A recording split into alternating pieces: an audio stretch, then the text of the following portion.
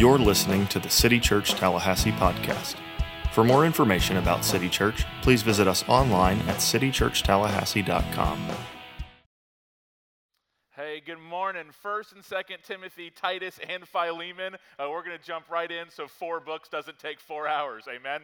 You can take up our discipleship pastor afterwards who mapped out the books. I'm going to have a word with him about giving me 4 books at one time. Actually, they flow together great. It's going to be hopefully a great Sunday as we understand God's word to his people. Let's pray, and then we'll jump in. Father, we're thankful that you love us. We're thankful for the church. We're thankful that you've given us the words, your thoughts through our scriptures, that we can understand who you are, what you've done for us, what you expect of us, who you want us to be, our mission, everything we need to know we have in our Bibles that you've revealed to us. So I ask we'll be found faithful. You'll keep the enemy out of this place. You'll be with all of our churches as they gather today. We're thankful to be together. In the name of Jesus, amen. And I should probably give a shout out to you Braves fans who are partying like it's 1999 with your first World Series appearance since then.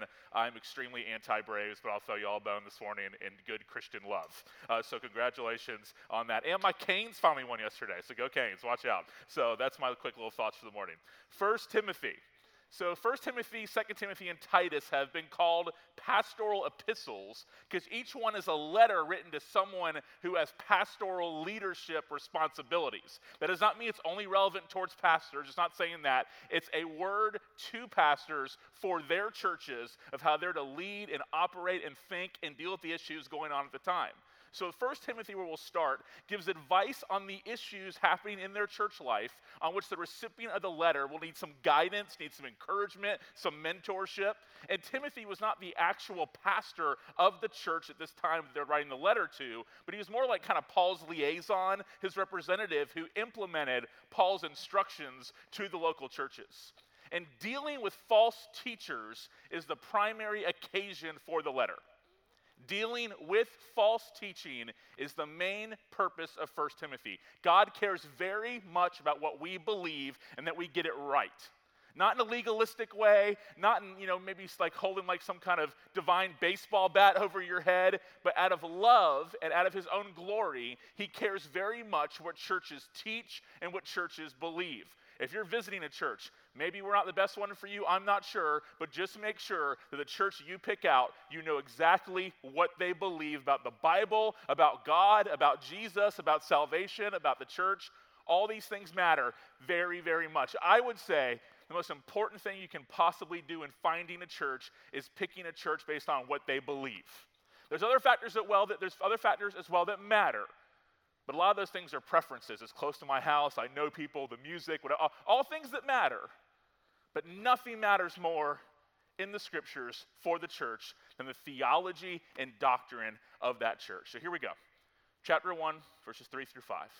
As I urged you when I went to Macedonia, remain in Ephesus, so you may instruct certain people not to teach false doctrine. That's why you're here. That is your ministry. That's why you're staying put, or to pay attention to myths and endless genealogies. Christians don't buy into myths. We don't buy into conspiracy theories. We don't let Facebook or blogs or social media drive what we believe. The scriptures, as God has revealed them, drive what we believe. He says, what do? They promote empty speculations rather than God's plan. We actually have God's plan in the Bible, so we want that to be our source. It operates by faith. Now, the goal of our instruction is love. That's important. Again, it's not a divine baseball bat saying, believe this, you're wrong. It's not that. It's driven by love. One, God's love for himself and his own name and glory, but also for his people. And also for those who don't know him to actually see who he is truly as he's revealed himself, that the Christians actually believe and teach the right things. It comes from a pure heart. It's not just trying to be right. It's not just trying to win an argument. It's a pure heart. It's a good conscience, and it's a sincere faith. So at the same time he's calling out false teaching, out of the same breath he's saying it's a sincere faith out of love. In other words, those things aren't at odds with each other. Correction and reproof is not at odds with love, regardless what they tell us in 2021. Then he hits on a big issue they need to know. For there is one God. and one mediator between God and mankind, the man Christ Jesus. In a polytheistic culture, he's saying, let it be known. People are going to try to tell you there's more than one God. No, there's not. There's one God. We've also sinned against him, and he will not let sin go unpunished. So thankfully, he's provided Jesus to be the one who took on this punishment for sin in our place. He's the mediator. What does the mediator do? A mediator, we see it in our legal system, a mediator takes two hostile parties and brings them together to reach an agreement. What Jesus has done is he has taken two hostile parties, God and rebellious people like us, and has reconciled us through his blood. Because the wages of sin is death, but the gift of God is eternal life in Christ Jesus our Lord. He gave himself as a ransom for all. He bought us back. He paid the ransom, a testimony at the proper time.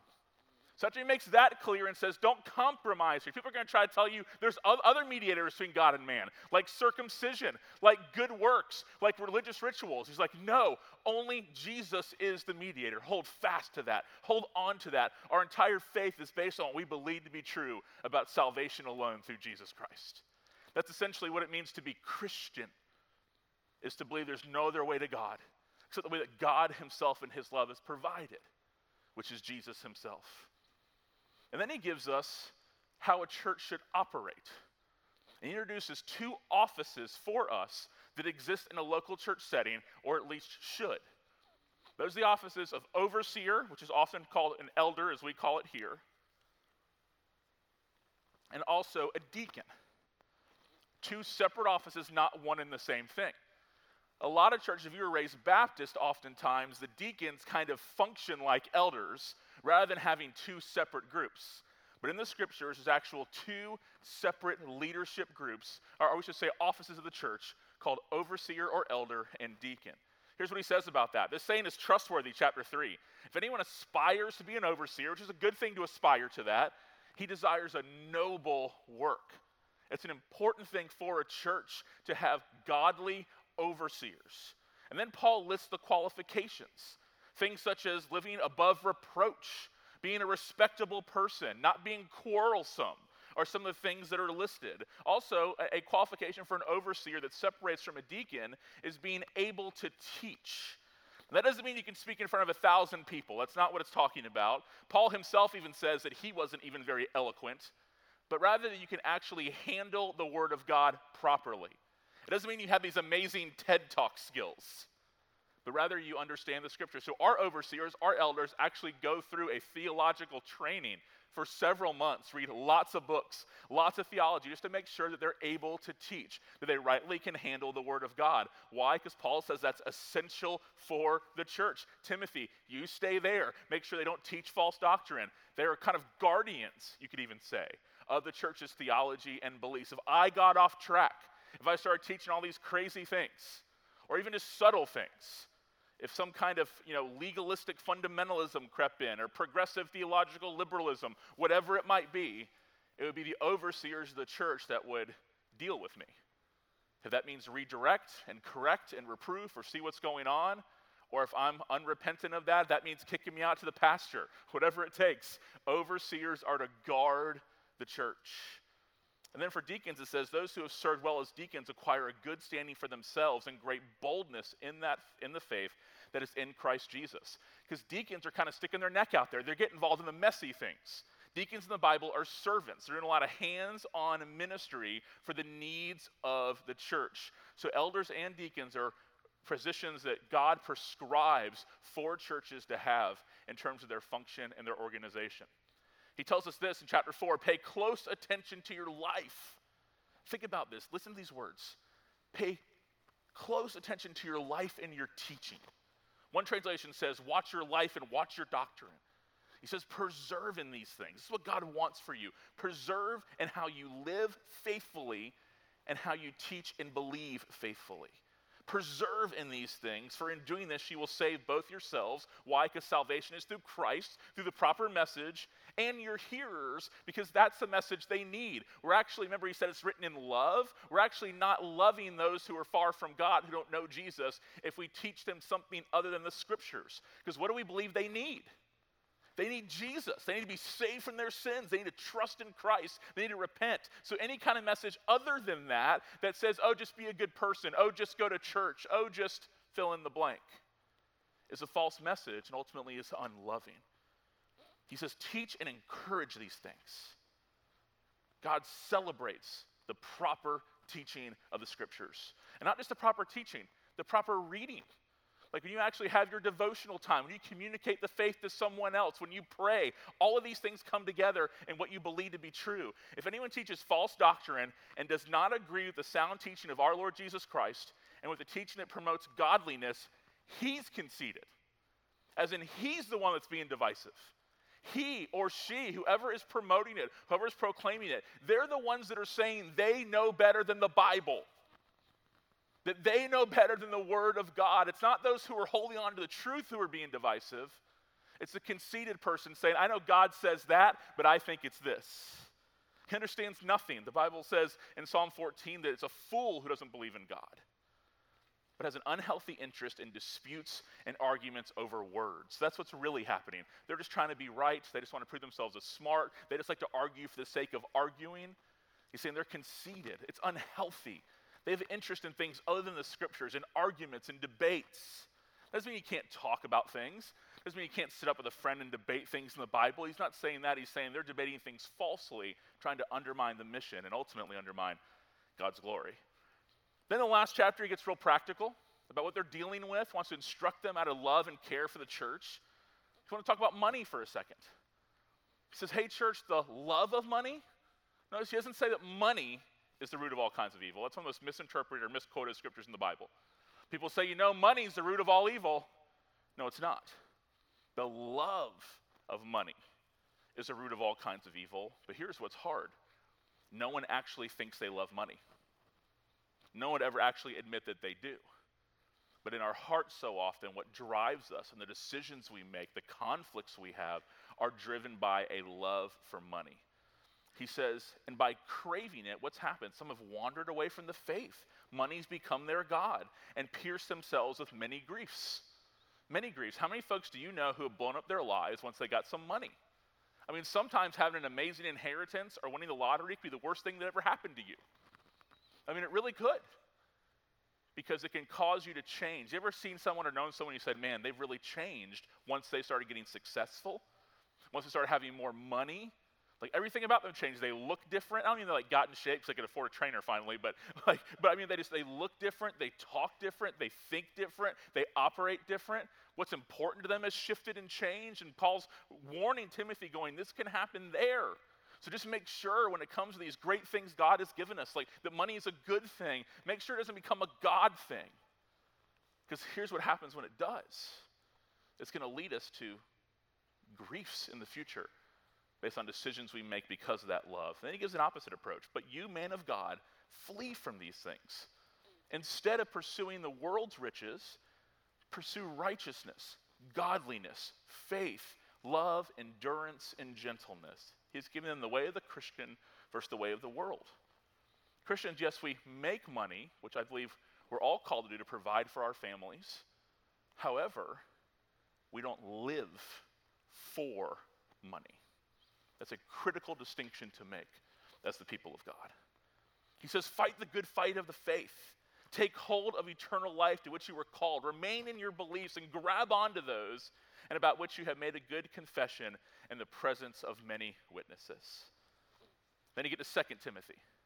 And the big theme here is to encourage the believers to stand strong, to be unashamed of the good news of Jesus, and to stop being so scared, even though by the world standards, they have a lot of reasons to be scared based on persecution, alienation, being, I guess you could say, disenfranchised, excommunicated from their families, major things because of their faith in Christ. And here's what Paul tells them, for God has not given us a spirit of fear, but one of power, love, and sound judgment.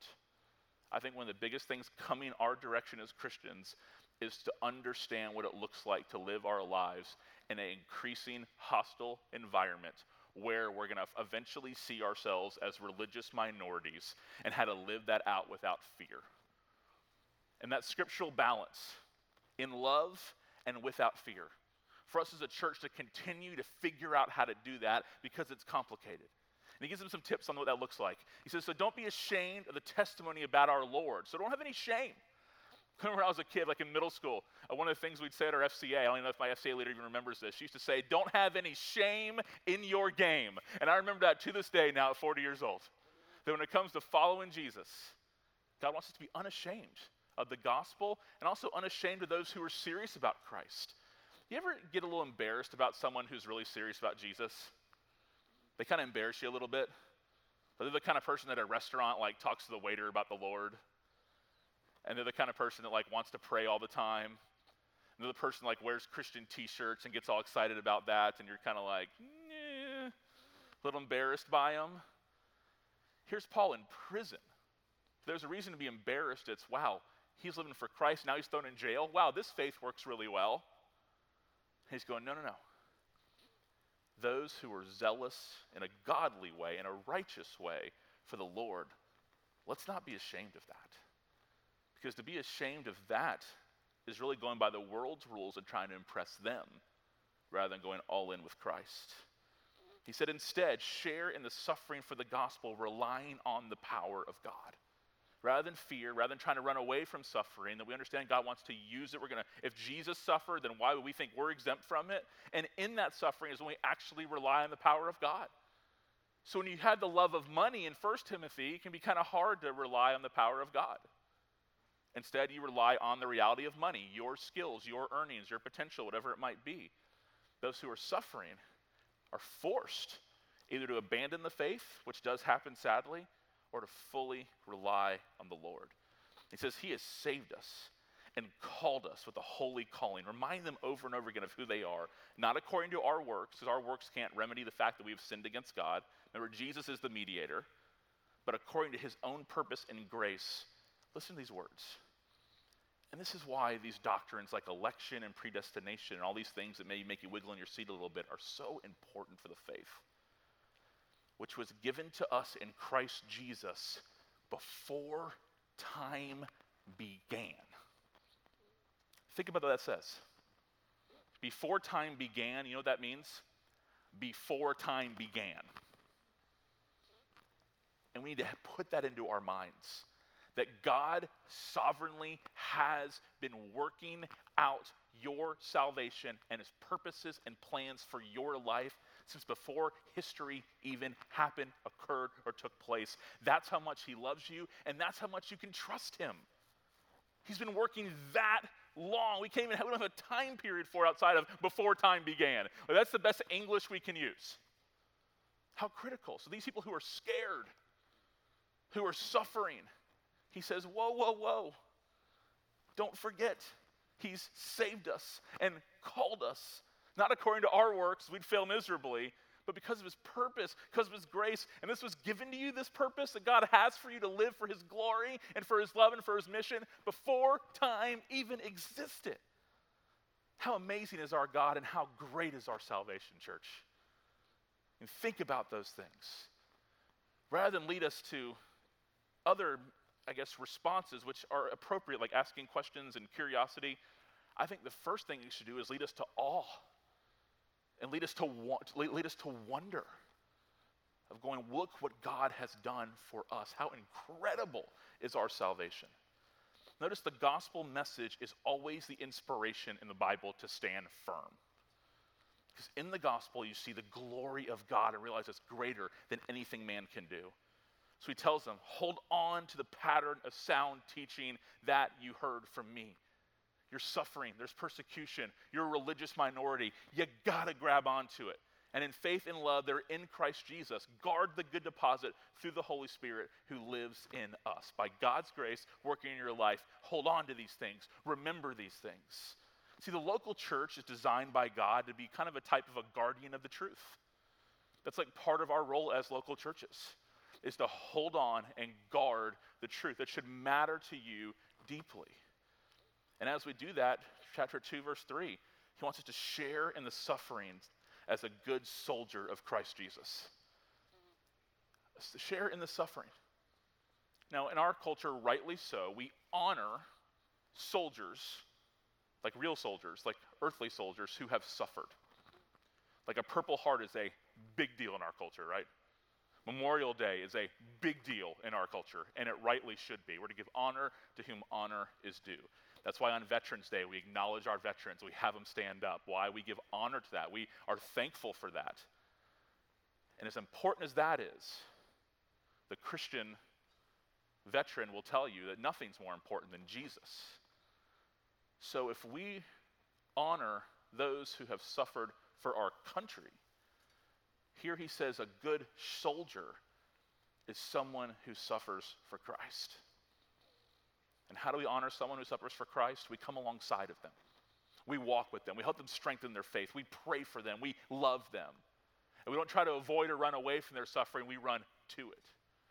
The biggest mistakes I've made in ministry, if I had to list like 5 times where I've really messed up in ministry, besides just being a bonehead in general, which I have those tendencies, have been when I didn't run towards someone's suffering and went away from it.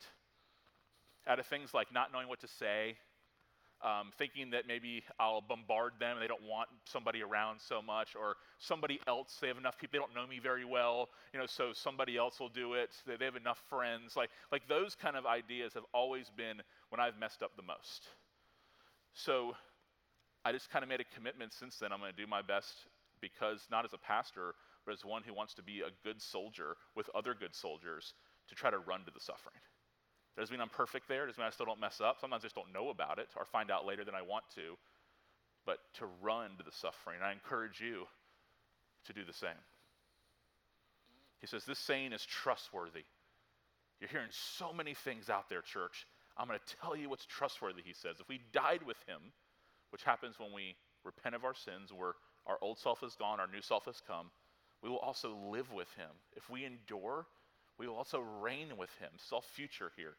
If we deny him, be not mistaken, he will also deny us. Like, you'll get what you wanted, which is not to be with God. And here's some of my favorite just words in all the Bible. Think about this to a hurting, persecuted, scared, confused people. If we are faithless, he remains faithful. For he cannot deny himself. What does that mean? He can't break his promises.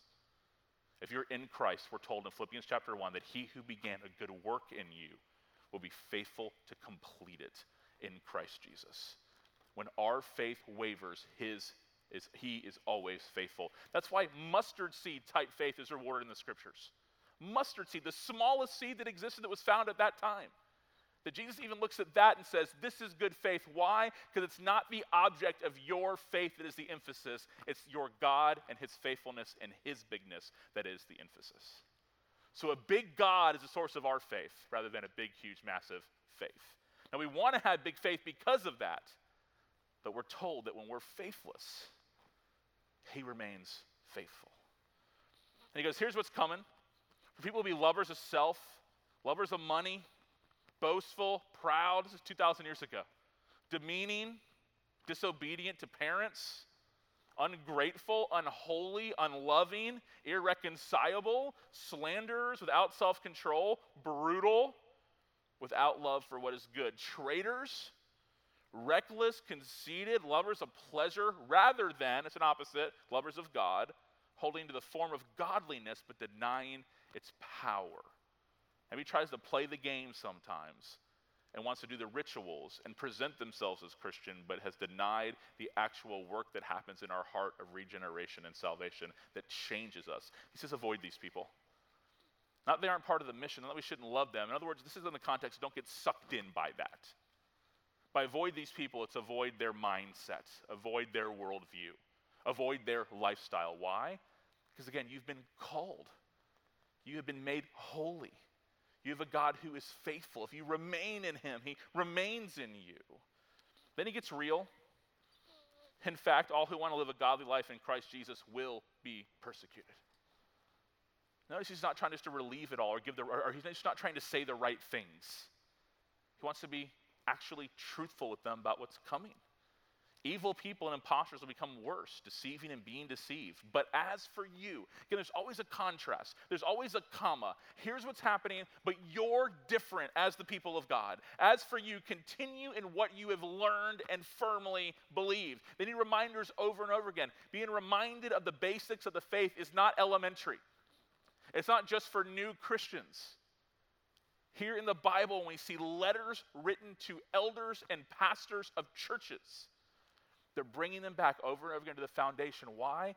Because that's what we have. And that's what God's given us. And that's how he's revealed his love to us, by understanding these things. He says, you know those who taught you. You know that from infancy you have known the sacred scriptures. And for us, we think that happens first at home, most importantly. That's why that Faith at Home class we have pride is so important. And also through our children's ministry at the church. Home primary. The church coming alongside and supplementing and coming alongside of you in that endeavor. You've known the sacred scriptures, which are able to give you wisdom for salvation through faith in Christ. All scripture is inspired by God. And is profitable for teaching, for rebuking, for correcting, for training in righteousness. And what's the whole point? So the man of God may be complete, equipped for every good work. And what does God use for that? The Bible, and others to teach it to us. In our suffering, when things are going well, we continue to need the same thing, the scriptures over and over again. So in his context of telling Timothy not to be afraid, not to be ashamed, what he brings them back to is the reliability of the Bible, the trustworthiness of our salvation, the faithfulness of God, that these are the things that drive us to have no fear. I remember during the peak of COVID when we couldn't meet, and we were having to meet online. And for me, it was just like the worst thing ever, honestly, because I love the local church, and the local church comes together. There's no such thing as Zoom church. There's just not. But it's the hand we were dealt, so we just kind of had to roll with it. And there'd be moments where I'm just being a human being. I'm thinking, are we going to have church ever again? And like, when you're a local church, you're 100% dependent upon the church members funding the church, loving God and his mission in the church more than they love money. Like, you're dependent upon that, like 100%. Our missionaries around the world are dependent upon our church financially giving to City Church so we can send it out to the world. So my mind's just going. Talk about anxiety and stress and near panic attacks, and like, are we going to have church again? Or we do, is it going to be a shell of ourselves? Are there going to be 25 people when we get back, and it's going to be a fundamentally, I just didn't know any of these things. And eventually, just through conversations with just trusted friends and people, they got to go, let's go Bible. Do you believe that Jesus is building his church or not? Does the Bible say he's building it, or does it not? Well, it does. Do you believe that all scripture is inspired by God? Every single word? Yes. Then reminders and reminders and reminders. And if all that's true, do you think a virus or a mandate or a government ruling can stop that? Then, of course, I wanted to punch the person in the face for being right at that moment, but those are the things that you need. When things happen and there's fear, what we are brought back to over and over again are the promises of God. Does God promise us we're never going to get sick? That's nowhere in the Bible. Does God promise us a long life on this earth? That's not promised in the Bible. You know what's promised in the scriptures? That God is faithful, that he keeps his word, and that the scriptures are true. And that's what we cling to as believers. Whatever it is going on in your life that brings about fear, or it brings about some shame about Christianity, it's back to the basics of the faith that you hold on to and believe in. Then we get to Titus.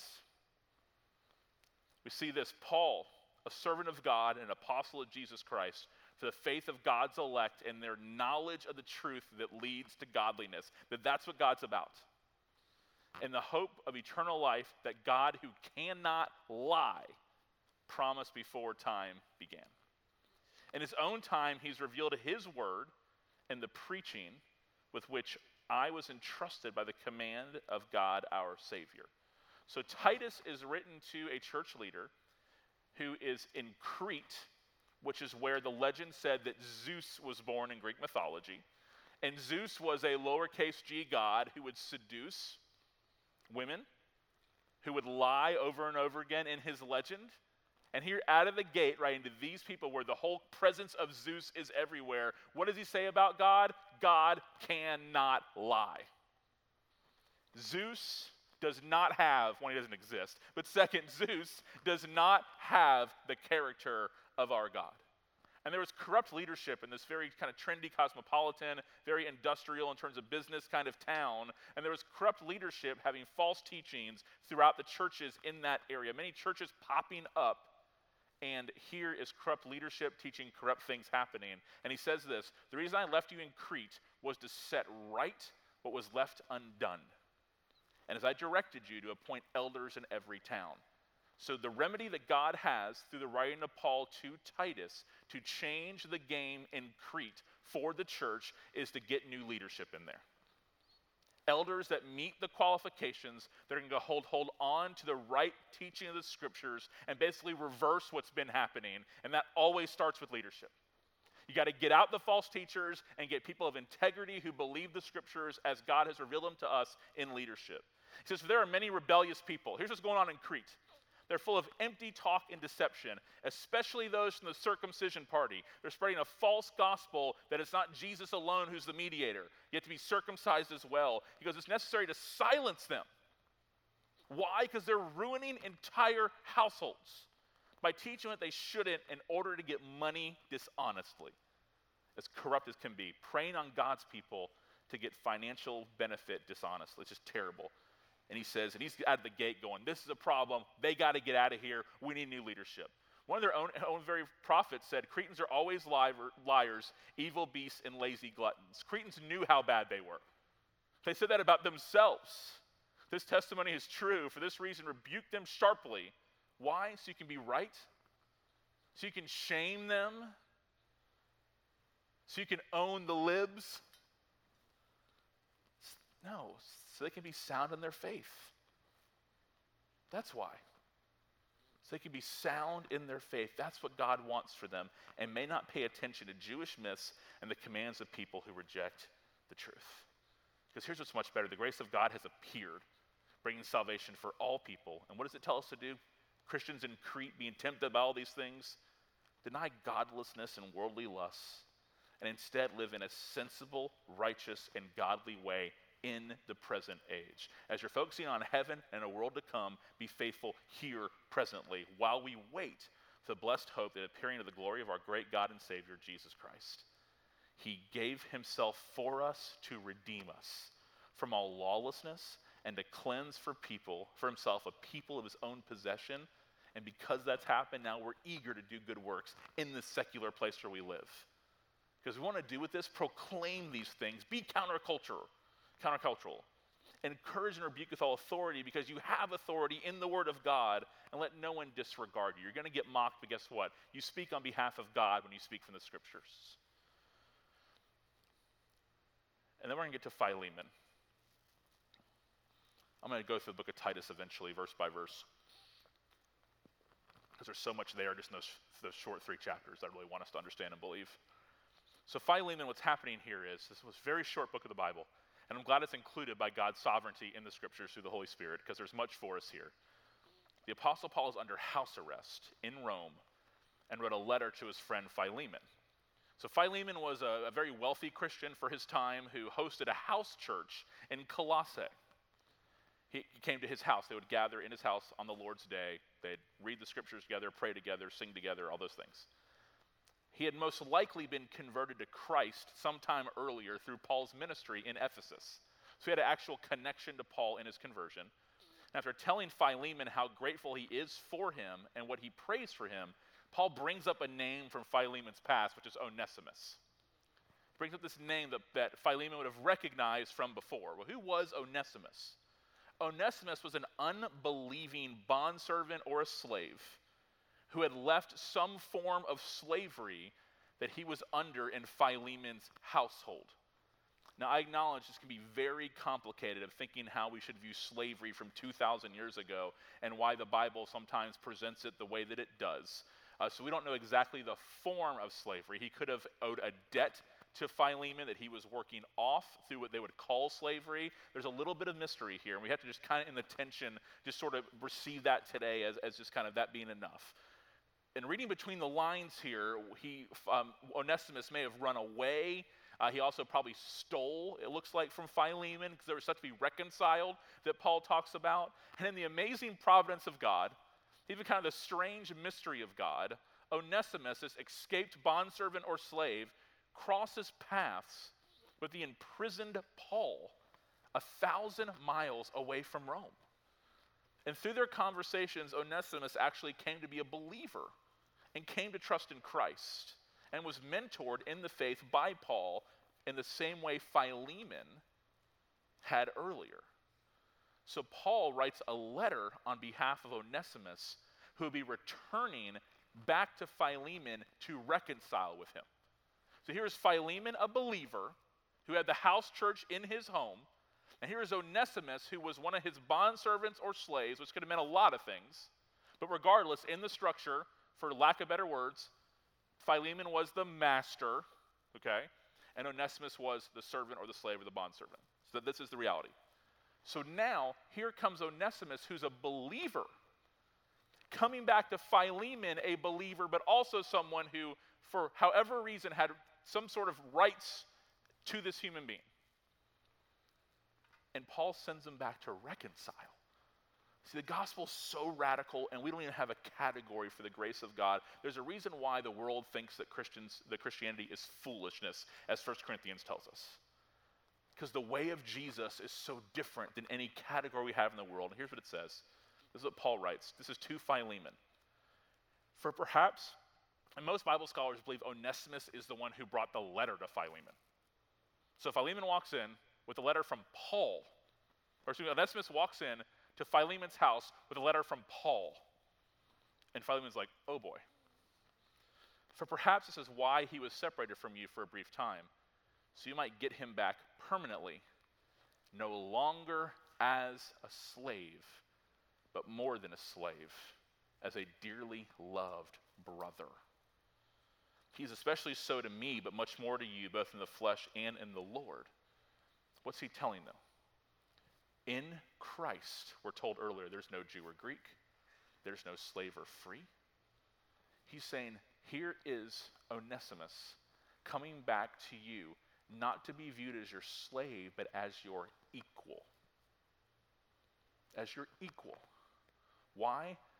Because the gospel shatters all of our power categories. He now comes back as someone, and even acknowledges, I know that he probably owes you money, I know there's things going on here.